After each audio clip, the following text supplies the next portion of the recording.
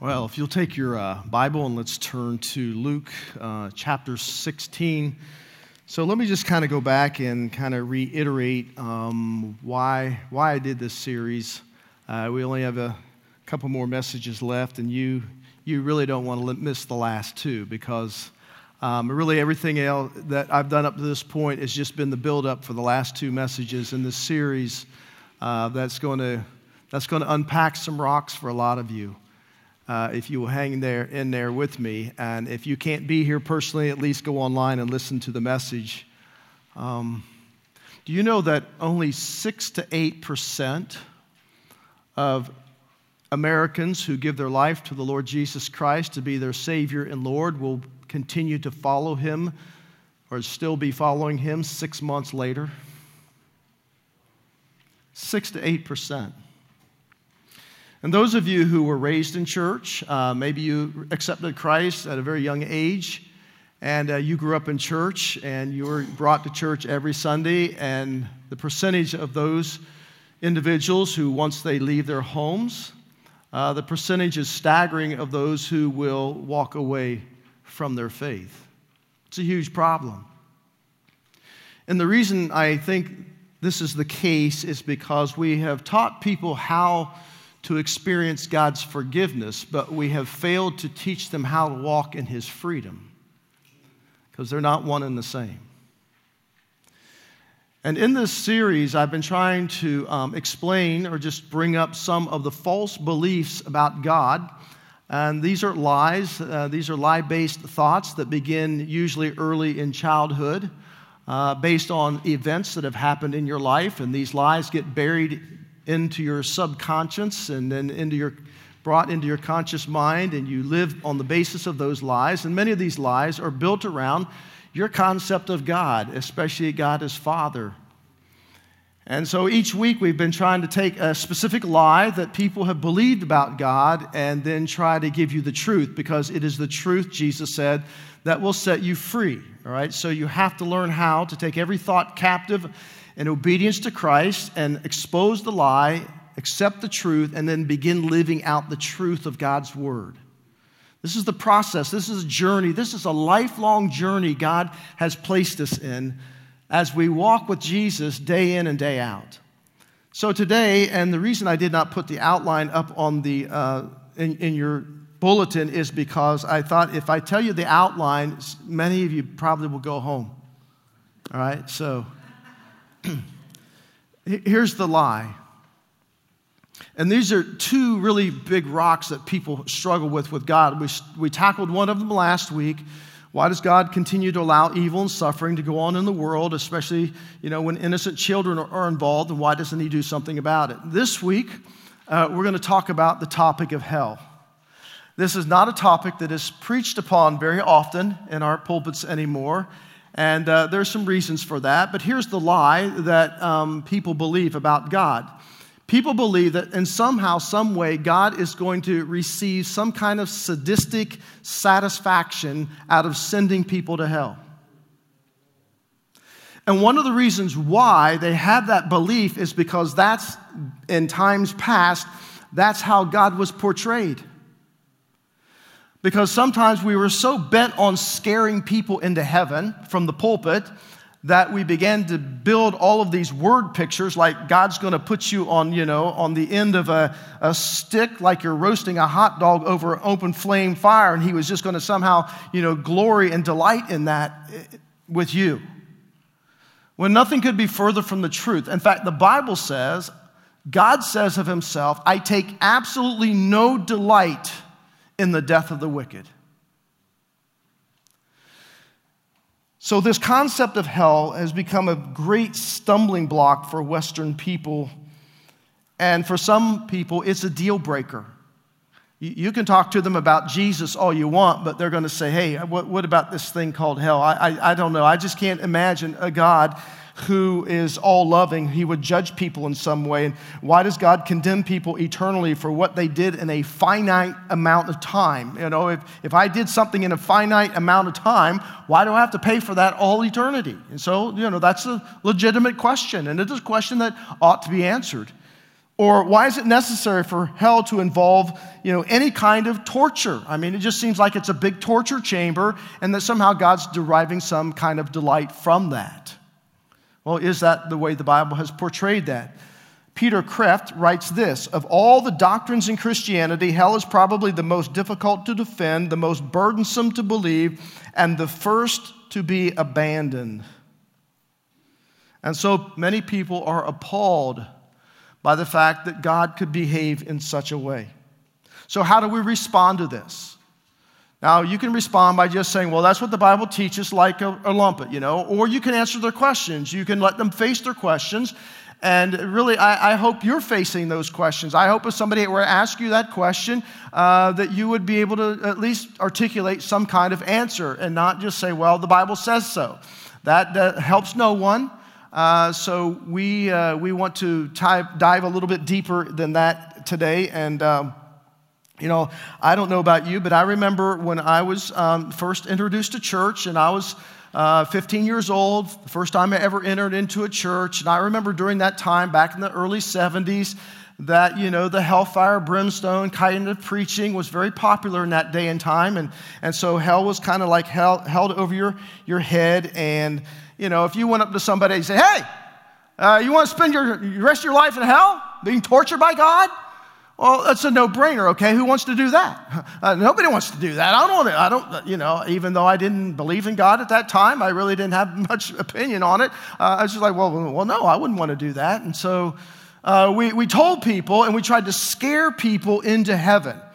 And we scared them and said, if you just pray this prayer, it's all going to be okay. And so, many of us prayed that prayer. And the problem with fear is this. Fear might motivate you for a little bit, but it's not going to work for you over the long haul. When you are introduced to Christ out of fear, and the motivation for your making that decision is fear-based, I doubt if anyone will ever become a true disciple. Because all you wanted to do is get your get out of hell free card, right? I'm taking my life on from there, thank you very much. I got my card. I like playing Monopoly, get out of jail free. I got my get out of hell card free. And we just like, okay, great, wonderful. Now I can just go on with my life. I have noticed that those who were we were so bent on trying to get people to receive Christ that we tried to drive them by fear. And if fear was their motive, rarely, if ever, did it translate into a life of discipleship. And mishandling the doctrine of hell and the reality of God's judgment of our sin I think it can greatly damage a person's faith if it's not handled correctly. So, what do we do? How do we answer these questions? So, I want to try to do that today. The issue of hell is not a peripheral issue. All right, it is a topic that Jesus talked about a lot. If you were to take all of Jesus' teaching and narrow them down to various categories, you'll discover that 13% of his teaching dealt with the issue of hell. When you took his teachings and his parables, about 13% deal with hell, judgment, punishment, the wrath of God. And so if you want to get rid of hell, you have to get rid of Jesus. Because Jesus was very upfront about it. He was very forthright about this issue that we oftentimes in our day and time we want to sidestep and really we don't know how to respond to people when this becomes their pushback. Yeah, well, you tell me about this God of love and how he sent Jesus in the world. I get it. Okay, I grasp that to a degree, but what about this thing called hell? Why would God do that? Why would he allow that? So what I want to do from this text that we're going to read this morning is I want to talk to you about the 5 major questions people have about hell. Or you might put it this way, 5 objections that they have about this concept called hell. So Luke chapter 16, remember Jesus is just coming off of his parable with the prodigal son, and we'll pick that back up next week and begin tying that together. But then he went into a kind of a weird parable called the parable of the shrewd manager. And then he comes to this rich man and Lazarus. So Luke 16, verse 19.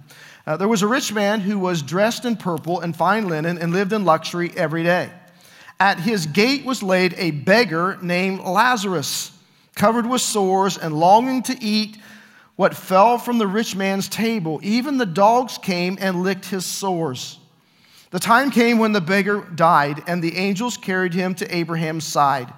The rich man also died and was buried. In hell, where he was in torment, he looked up and saw Abraham far away with Lazarus by his side. So he called to him, Father Abraham, have pity on me and send Lazarus to dip the tip of his finger in water and cool my tongue, because I am in agony in this fire. But Abraham replied, Son, remember that in your lifetime you received your good things, while Lazarus received bad things, but now he is comforted here and you are in agony. And besides all of this, between us and you a great chasm has been fixed, so that those who want to go from here to you cannot, nor can anyone cross over from there to us. He answered, Then I beg you, fathers, send Lazarus to my father's house, for I have 5 brothers. Let him warn them so that they will not also come to this place of torment. And Abraham replied, They have Moses and the prophets. Let them listen to them. No, Father Abraham, he said, but if someone from the dead goes to them, they will repent. Repent, remember, a change of mind that leads to a change of direction. He said to him, If they do not listen to Moses and the prophets, they will not be convinced, even if someone rises from the dead. Wow. So how do we answer these questions that people are now asking us? Obviously, in this parable or in this story, Jesus reminds us that 1 out of 1 individuals still dies. The Bible says that it is appointed unto man to die once, and after this, the judgment. Okay, so we know that unless Jesus comes back and raptures us out of this world, that we are at some point in our lives, we are going to experience physical death. Now, remember that when God created you, He created you in His image, which means you are spirit, soul, and body. When you receive Christ in your life, the Holy Spirit of God moved within you. He indwells you. He is at the core. You are a spiritual being, and it's through your spirit that you connect with God's spirit and that you have relationship, you have communication. Your soul is your mind, will, and emotions. It's the psychological side of you.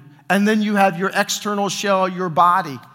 So the Bible teaches us that when a person dies physically, that their spirit and soul separates from the body and enters into an eternal existence. So think of this. God did not create you for time, for a time of space, whether it be 60, 70, 80, 90 years, however long you're going to live. God created you for eternity. And in order for you to step into eternity, you must go through the doorway of death. So every human being is going to die.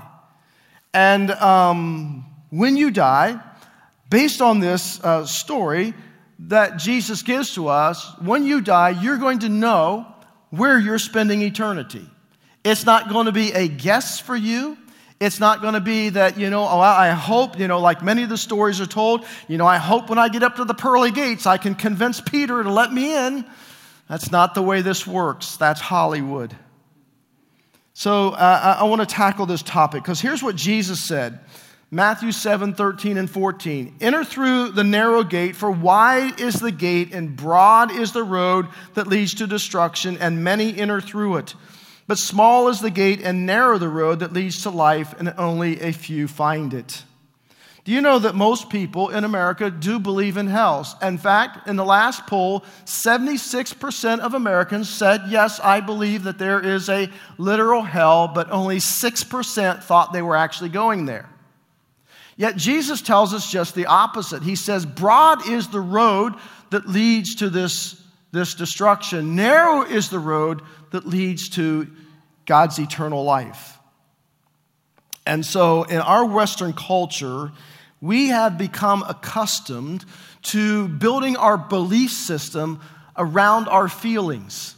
If this feels right, then I can believe that is truth. But if it just doesn't feel right, then I cannot accept it as truth. And so whether or not people accept this concept, whether or not God has this place, set aside for those who refuse to receive Christ as their Savior and Lord, basically the belief system is, if it lines up with my feelings and desires, I'll accept it. If it does not, then I will reject it. So though many people may acknowledge there's probably a place that exists, very few think that they're actually going to go there. And so the Bible is clear on these things, and it's never to our benefit to soften or to sidestep the truth. Listen, we may not emotionally like it, but it doesn't discount what is truth. So I'm not going to sidestep the issue, and I'm not going to soft step around it. This is God's universe, and you may think that you have a better way, but if you think you have a better way, then just listen to what God told Job, who thought he had a better way than God. God said, go gather up your universe and bring it to me, and we'll sit down and discuss it. You've got none, and neither did he. And so here is really what God says in answer to the question. So here's the first question that people often ask me, well, what is hell going to be like? What is hell going to be like? Now remember, they're asking you questions like this, not on the basis of what you just read together, but on the basis because they've probably not read anything about it. They just want to know, well, what is hell really going to be like? And again, Jesus certainly believed that this is a real place. And so God describes using different words to describe hell. I don't know that our minds can really grasp hell any more than our minds can actually grasp heaven. Although we read about heaven, God talks a lot about heaven and what it's going to be like. It's difficult for our minds to comprehend. So just as with heaven in describing hell, Jesus often used apocalyptic words or metaphors in order to describe hell and what it's going to be like. For example, you can jot this verse down under the question, what will hell be like? Revelation 20:10. It says that hell will be like a lake of fire, and the devil who deceived them was thrown into the lake of burning sulfur where the beast and the false prophet have been thrown. They will be tormented day and night forever and ever. Now, here's the concept that people have when we talk about a lake of fire. They feel like, okay, so you mean to tell me that hell's going to be like this burning cauldron of fire? And as I've heard one person describe many years ago, he was an evangelist, and he had a particular message on hell, and he says it's just like throwing kids inside of a burning, coal-driven oven, and they're just burning and burning and burning, and God's taking great delight. No, okay, stop it. The word fire, is that literal, or is Jesus using that in a word that is apocalyptic, maybe more of a metaphor? For example, Jesus or God himself is referred to as fire. And so normally fire in the scripture is a reference to judgment. So the question is there a literal fire in heaven or is there not? Well, in hell. So I don't know that you can be dogmatic about this. Maybe there is, maybe there isn't. But certainly what Jesus is trying to communicate is that it is a place of torment, okay? It is a place of punishment. It is a place of receiving what is deserving. All right, so the lake of fire is the Greek word Gehenna, and Gehenna was really the garbage dump that was outside of the city of Jerusalem, and the fires burned there day and night. And so criminals, for example, who were punished, who were tortured or put to death or crucified, often their bodies were thrown on these fires. Children who were sacrificed to gods at one time in that particular location, that's where those took place, and their bodies were burned. And so certainly it is a vivid image. And he says that Satan and the other members of the unholy Trinity will be thrown in the lake of fire And the Bible refers to this as the second death. And so it says that death, the devil who's deceived. And so Matthew 13:42 says it's a place of weeping. It is a place of the gnashing of teeth. And so let's take the thoughts of weeping and gnashing of teeth. That is a physical response to regret. All right, so the gnashing of teeth is an expression of frustration or disappointment or longing for something that you cannot have or you cannot receive. So like if you give yourself to greed, all right, so eventually if you give your heart to greed, you're going to have this insatiable desire to have stuff, right, to have money, to have possessions. And what happens if you can't get it? And so there's like this gnashing of teeth. There is this desire, this longing that is going unfulfilled.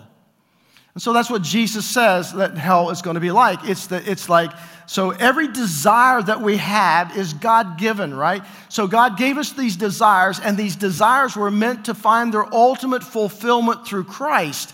But if I look for something or someone else to fulfill what only Jesus can fulfill in me, when I enter into hell, guess who is absent? Jesus. So therefore, hell, a part of hell is knowing that there is this insatiable longing and desire and lust that is within me that can never be fulfilled. And so it's like I'm grinding, I'm wanting this, I'm desiring, but I can't have. Matthew 25:30 says it's a place of darkness. And throw the worthless servant outside into the darkness where there will be weeping and gnashing of teeth. Again, darkness in the human heart is seen every day. In our world, hundreds of people were murdered.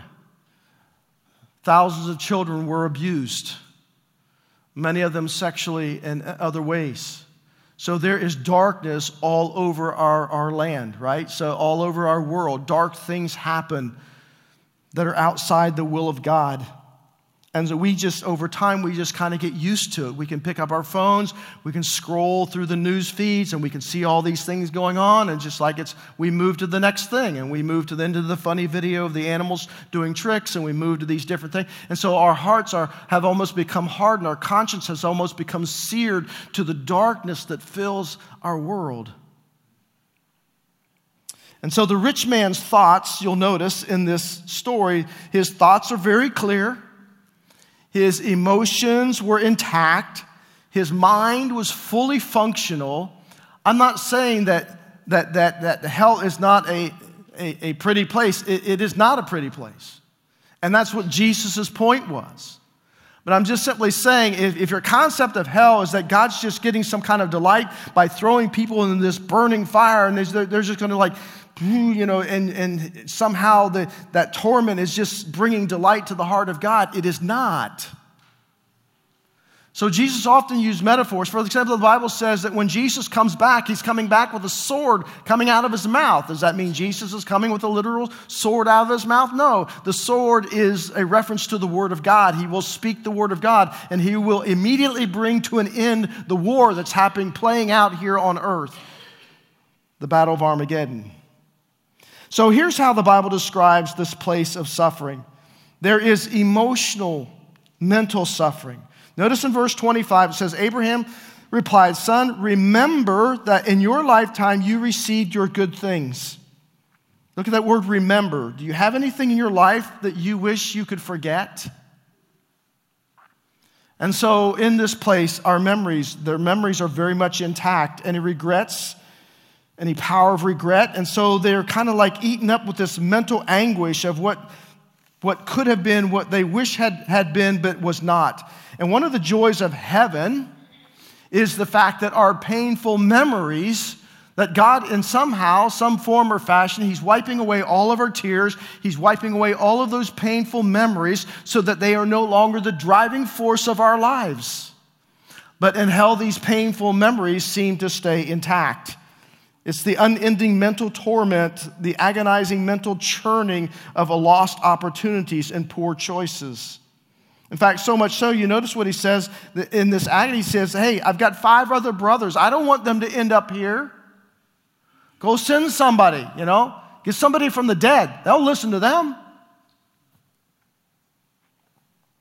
And just as the rich man cried out for water to soothe his agony, the sin nature of those in hell will cry out eternally for fulfillment. But there won't be any. So death freezes our moral compass. People will remain in the fashion they entered, but their addictions are never met. There is physical suffering. Obviously, he thirsts. He feels. Hell is a physical place, obviously, and they're awaiting the time of their ultimate judgment before God, known as the Great White Throne Judgment that happens at the end of the book of Revelation. But Revelation 20:13 makes note of this. And so these people who are judged, and they're in this place that God has sent them, and there is so mental, emotional, there's physical, there's relational suffering that goes on. Notice that that Lazarus is at Abraham's side. So just to put it as simple as I can, you read in the Old Testament the word Sheol, and in the New Testament the word Hades. And so prior to the resurrection of Jesus, everyone who died physically went to Sheol or Hades. But Sheol and Hades was a divided compartment. There was Abraham's side, that's known as Abraham's bosom or paradise, and then there's the other side that we would think of as hell. And so when we think about the lake of fire has not come into effect yet. When a person who is lost dies, they go to Hades. That has not been emptied out. When Jesus was resurrected, you'll note that with Jesus' resurrection, it says that the graves were open, so Abraham's side was emptied out. And they were those souls, the bodies were emptied out. The soul and spirit was emptied out and on to paradise with Jesus.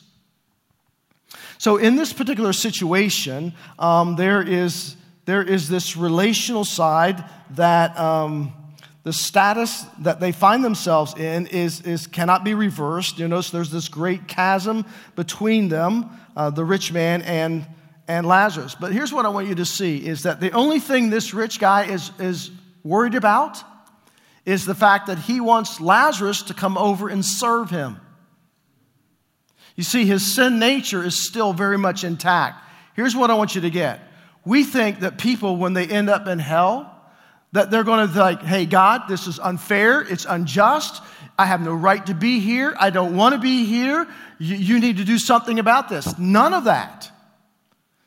When this rich man is able to speak to Abraham, he does not say, this is unfair, it's unjust, I've got a raw deal by God, I don't want to be here, I want you to get me out. No, the only interest he has is that somebody gets some water and cools his tongue.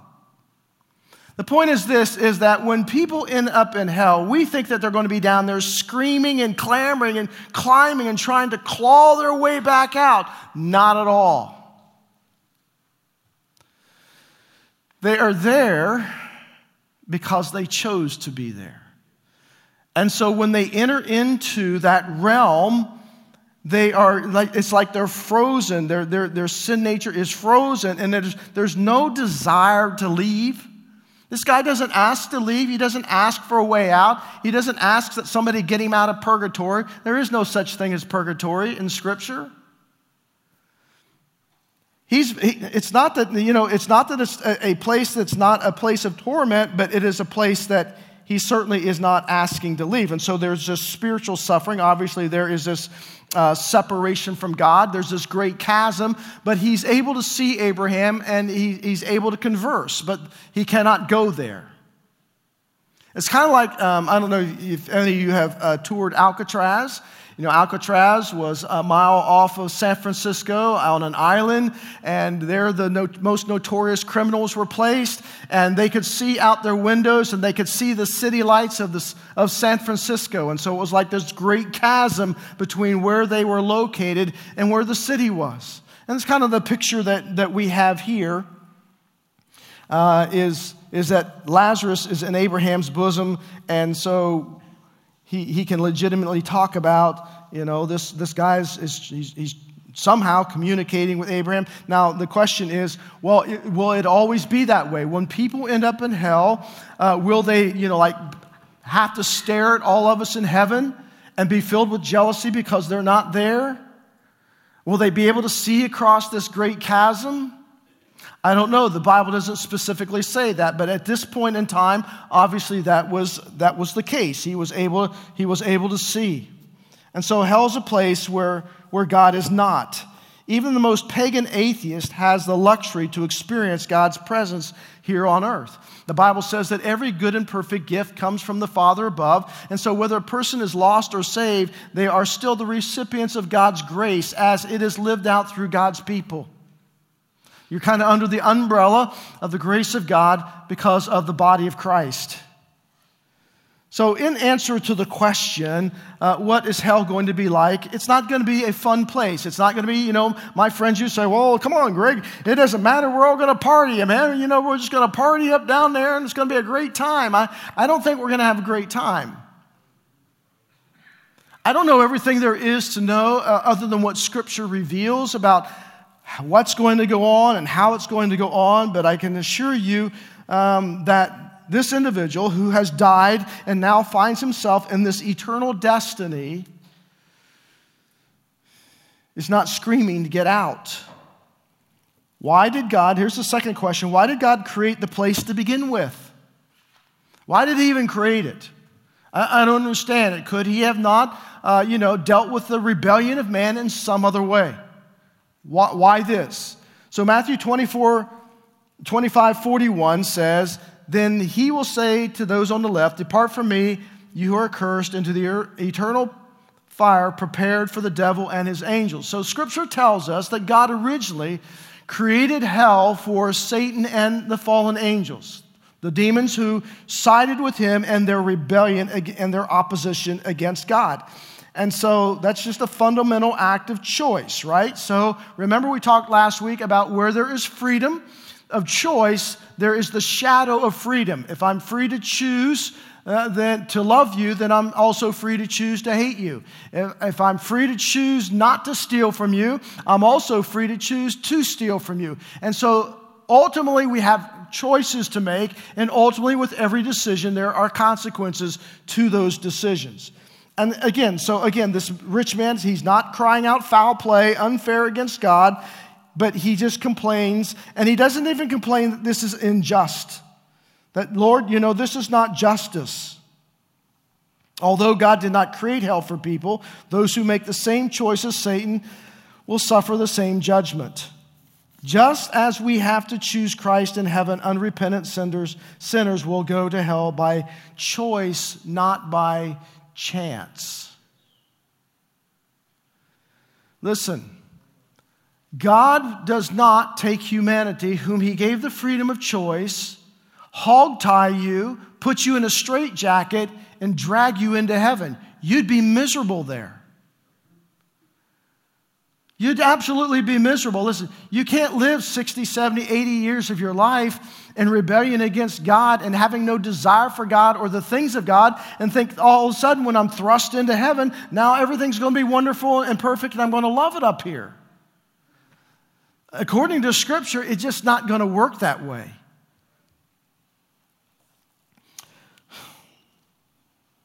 Somebody says, well, I don't know anybody who would deliberately choose to go to hell. Well, if you were to ask people point blank that question, they probably wouldn't. But the decision isn't that simple. You see, hell is the built-in consequence of rejecting Christ. And so we make the choice. We refuse to repent and to receive Christ for forgiveness. And so as we saw in the parable of the two lost sons, the prodigal son, here's the deal. Here's what people want. They want God's stuff. They just don't want God. They don't want the relationship. Just give me all your stuff, and that's what I want. And I'll take care of my life from here on out. I'll call the shots. I'll be the captain of my ship. I will be the CEO of my own company. And so that's the way we choose to live our lives. But if you don't want God, you don't get his heaven. And some people have, you have children who are like this, right? You may have children who grow up in your home, and they decide, you know what? I don't like your rules. I don't like the way you parent. I don't like a lot of things. Now, I love the fact that you're putting meals on my table, and I love the fact that you give me a place to stay, and you give me a car to drive. I love all of those things. But, buddy, when I turn 18 and I'm out of this house, I am out of here, and I'm out of your life for good. There are parents who experience that from their children. Although they have conformed outwardly in order to get your stuff, when the opportunity arises to call their own shots now and make their own way, now I'm out of here. I'm gone. I don't need you. And so anyone who chooses to reject Christ forfeits his benefits. And that's the way it is. It's just. You know, if somebody careened your car in our parking lot and put a note on your windshield and said, sorry, you'd be crying for justice, right? You want somebody to pay. Somebody owes you. Well, the same thing is true in relationship to God. God is loving. God is kind. God is merciful. God is gracious, but he's also holy, and he's just, and he's righteous. And we just can't be like a salad bar and just pick the attributes of God that we like and throw away the ones that we dislike. But that's the way humanity operates. That's the way a rebellious heart operates. I just want the stuff of God that I want, and then I just want to throw the rest of it away. It just doesn't work that way. God is holy, so when we sin, he is just in responding to our sin. Now hang on with me. Number 3, is hell temporary or is it eternal? Because our hearts have a difficult time with this concept of hell lasting forever. We say something, listen, if I've committed a sin in a finite amount of time, why would I have to suffer for eternity for that? Well, let me ask you a question. How long would it take you to murder somebody? About 6 seconds. But what does the justice inside of us say? They need to pay with their life. They need to spend their life in prison. And if they kill more than one person, then we cry out for the death penalty, do we not? That's the sense of justice that is within us. But because this is not emotionally satisfying to us, we try to build ways around it. And so we say, well, maybe, because this is what I believe. I believe that when you died, this is when I was not in church, pre-Christ. I believe that when I died, I'm just annihilated. You just don't know you ever existed. God just annihilates you. Would that not be the kind and compassionate thing to do? That's what I thought. Or you may travel the other side that says, well, no, what happens is that people, they're going to end up in hell and they're going to experience that for a little while, and God's going to come down and say, hey, y'all, those of you who want to come out of here, come on. And it's called universalism. And so all roads will ultimately end up leading back to heaven, because who in the world would be there and want to stay there? Evidently, rebellious humanity. And so in order for us to deal with this, we try to build these bridges of theology. You notice it says there is a chasm. There is no relocation. There's no visitation process here. Now, I know what some of you are thinking. I have family members who don't know Jesus. I had a mother who didn't know Christ. I had a father, I had siblings, and it's painful for you to think, you mean to tell me if they don't come to Jesus, that's it? And so in order for us to try to grapple with this emotionally, because this is a struggle for us, is it not? It's hard for us to think about the fact that our loved ones may not end up in heaven with us, and so we do all kinds of mental gymnastics, annihilation, universalism. Here's what I've noticed. I've been to thousands of funerals. I've conducted hundreds and hundreds of funerals. You've never seen a person laying in a casket whose family did not believe to the bottom of their core that they're in heaven. I don't care what they were like.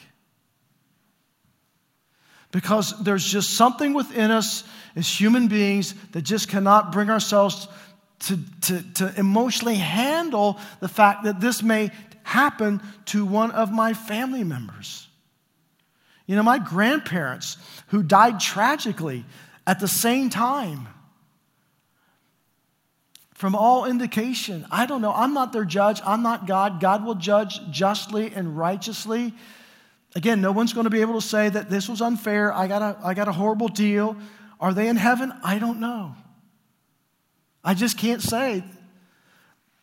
Certainly there was no indication through their entire lifetime that they ever really cared about the things of God. Or God. I know as they got older, they kind of nodded that way a little bit, but then kind of backed off, and then their death happened. So the fourth question is, how can a loving God send people to hell? How can this happen? Either God is a loving Father or hell is horrific, but it can't be both. And so how can a loving Father send people to hell? The fact is, God has never sent anyone. It's a choice.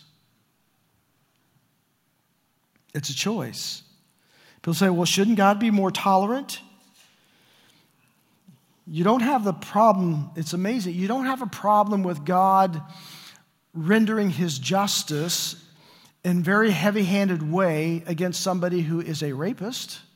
For example, there was a police officer who was just recently arrested. He's 72 years old. It is discovered that he committed 45 rapes, 12 murders, and over 120 burglaries as a police officer. And I'm certain that those who lost loved ones at his hands are thinking, they can't make hell hot enough for this guy. Right? So we want justice at times, but then at other times it's like, oh, wait a minute. No, this isn't fair. I mean, we say, hey, murderers and pedophiles and sex traffickers, man, God ought to raise the temperature in there like, another sevenfold for these people. Have you ever thought about the fact that Adam and Eve committed one sin that led to their fall? That led to God's response of having to send his own son into the world to die for the sins of humanity. One sin. See, here's our problem. We can't even begin to fathom how God sees sin, how he views it, how it is such an affront to him. And when we look at our loved ones and we say, but you know what? Okay, they're not perfect. They've got some flaws. They have some problems, I get that. I understand that. But, come on, God, give them a break.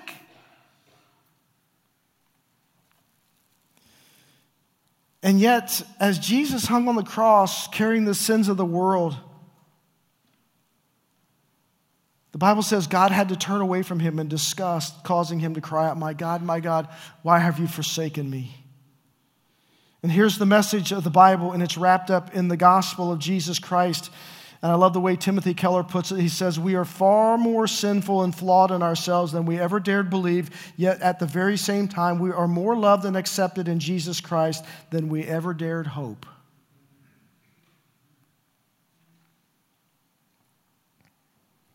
So my question would be to you is, what are you asking God to do for your family members?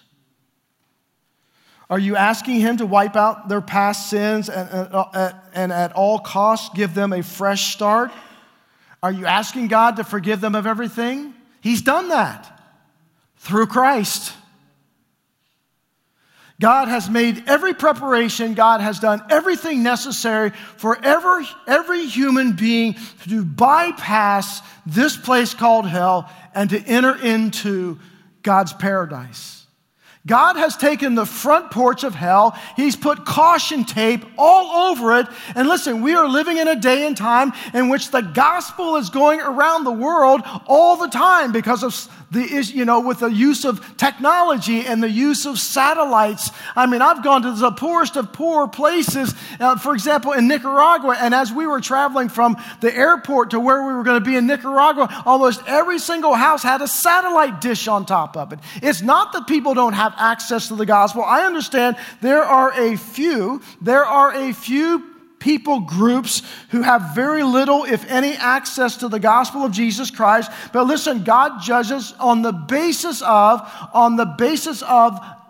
how much they have been enlightened, not on the basis of what they don't know.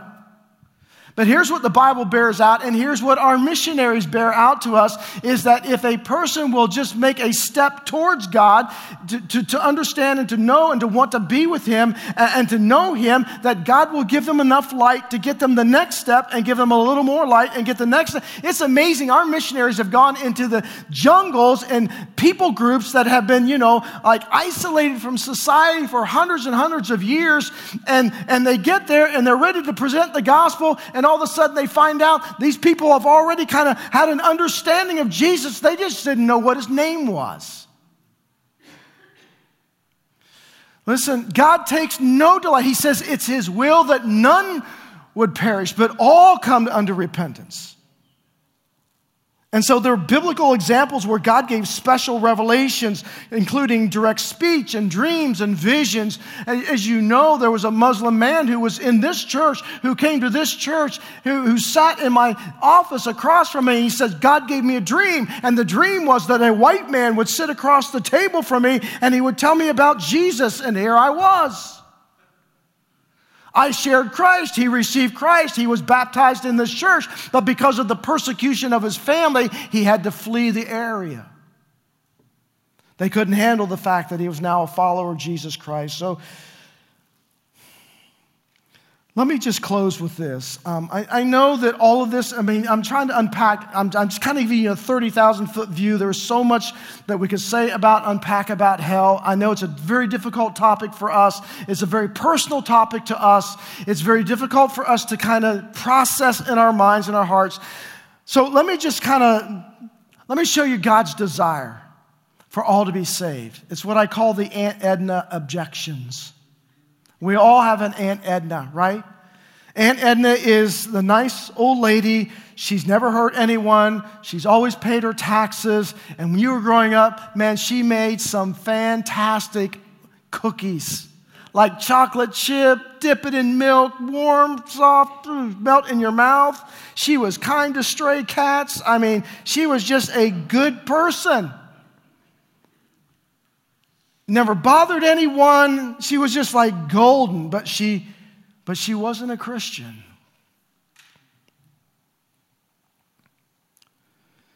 And we tend to think, well, poor Aunt Edna, she never had a chance. I would dare say that as Aunt Edna grew up, that she was probably taken to church on the two holidays that most people who don't normally go to church, Christmas and Easter. I would dare say that Aunt Edna heard about Jesus, that Aunt Edna came across the pathway of Christ. You can't live in America and not come across the pathway of Jesus. You just can't. Now, you may have very limited or very little knowledge, but you're going to come across this pathway. And she probably heard the story of the God who loved her. And so here was a person who opened up the Scripture, opened up the Word of God, and talked about how much God loved her and how Jesus came to die for her and how He became her substitute and how through a relationship with Him that Aunt Edna could spend eternity in God. And she's a young girl and she's learning about God. And so God was saying to her, Aunt Edna, even as a child, you can learn more about me if you want to. I would love for you to. I would love for you to be my child. But Aunt Edna, at that moment in her life, made a little decision. And the decision was, maybe she didn't verbalize it as such, but the decision was, it may not have been real conscious, but she made the decision, you know what, I'm just not going to do that.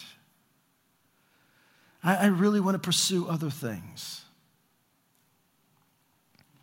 And then there would be times in her life she would go on a vacation, and she would be out on the beach, and she would be looking up into the skies and seeing God's creation, or maybe in the mountains, maybe in Hawaii, maybe somewhere of great beauty and just profound beauty of God's creation. And she would see that, and God would be speaking to her through creation and saying, you know, there was somebody, I created all of this, and I created you, and I would love for you to know me and to be my child and to be a part of my family. And so God was speaking to her in his way through creation. And there may have been times when she did something wrong, and maybe Aunt Edna is not perfect, and so God would whisper to her through her conscience, you know, Aunt Edna, you can be forgiven of this, and you can be cleansed of this, and you can have a brand new beginning. You know you need a fresh start, and if you'll do that, if you'll confess and acknowledge and repent of your sin, I will forgive you of everything, and I will fill you with my Spirit, and I will help you navigate through life. But Aunt Edna made a decision in that time of her life, and that decision was, in essence, I will not bend my knee, I will not bow, I will not repent of my sin. I will be the captain of my life.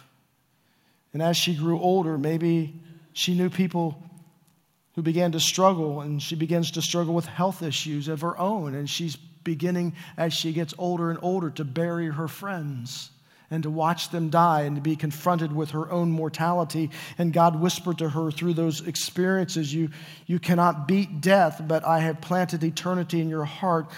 This fear of death and the longing for something more, what you're longing for is me, and I can give you this. I can give you eternal life. When my mom suffered a massive heart attack, she was 68 years old. You know what she said to me? For the first time, I realized I'm not going to live forever. First time. But little Aunt Edna made a decision. I will not ask. I will not say yes. I will not give my life over to you. And so her life comes eventually to an end. Now think about this. God has given her the Word. He's given her creation. He's given her her conscience, the Holy Spirit, other people, facing her own mortality. God has gone through all of these things throughout the entire course of her life, and all of her life she made a little decision, and maybe she said something like, well, maybe someday, but not now. I'm not doing it. My question is, what else could God do? What else could he do other than hog tie her, put her in a straitjacket, and force her into heaven? You see, the doorknob that opens up the doorway that enters you in through eternity, where you may end up in this destination of the place called hell, the doorknob's on your side of the door. The Bible says Jesus is knocking on your door. He's been knocking on your door all of your life in 1,000 different ways. But if I never open up the door and allow him to come in, when this life comes to an end, I have sealed my eternal destiny. That was never God's desire. His desire is that I would have opened the door to Jesus, allowed him to come in, become his child, and spend eternity with him. That's God's desire.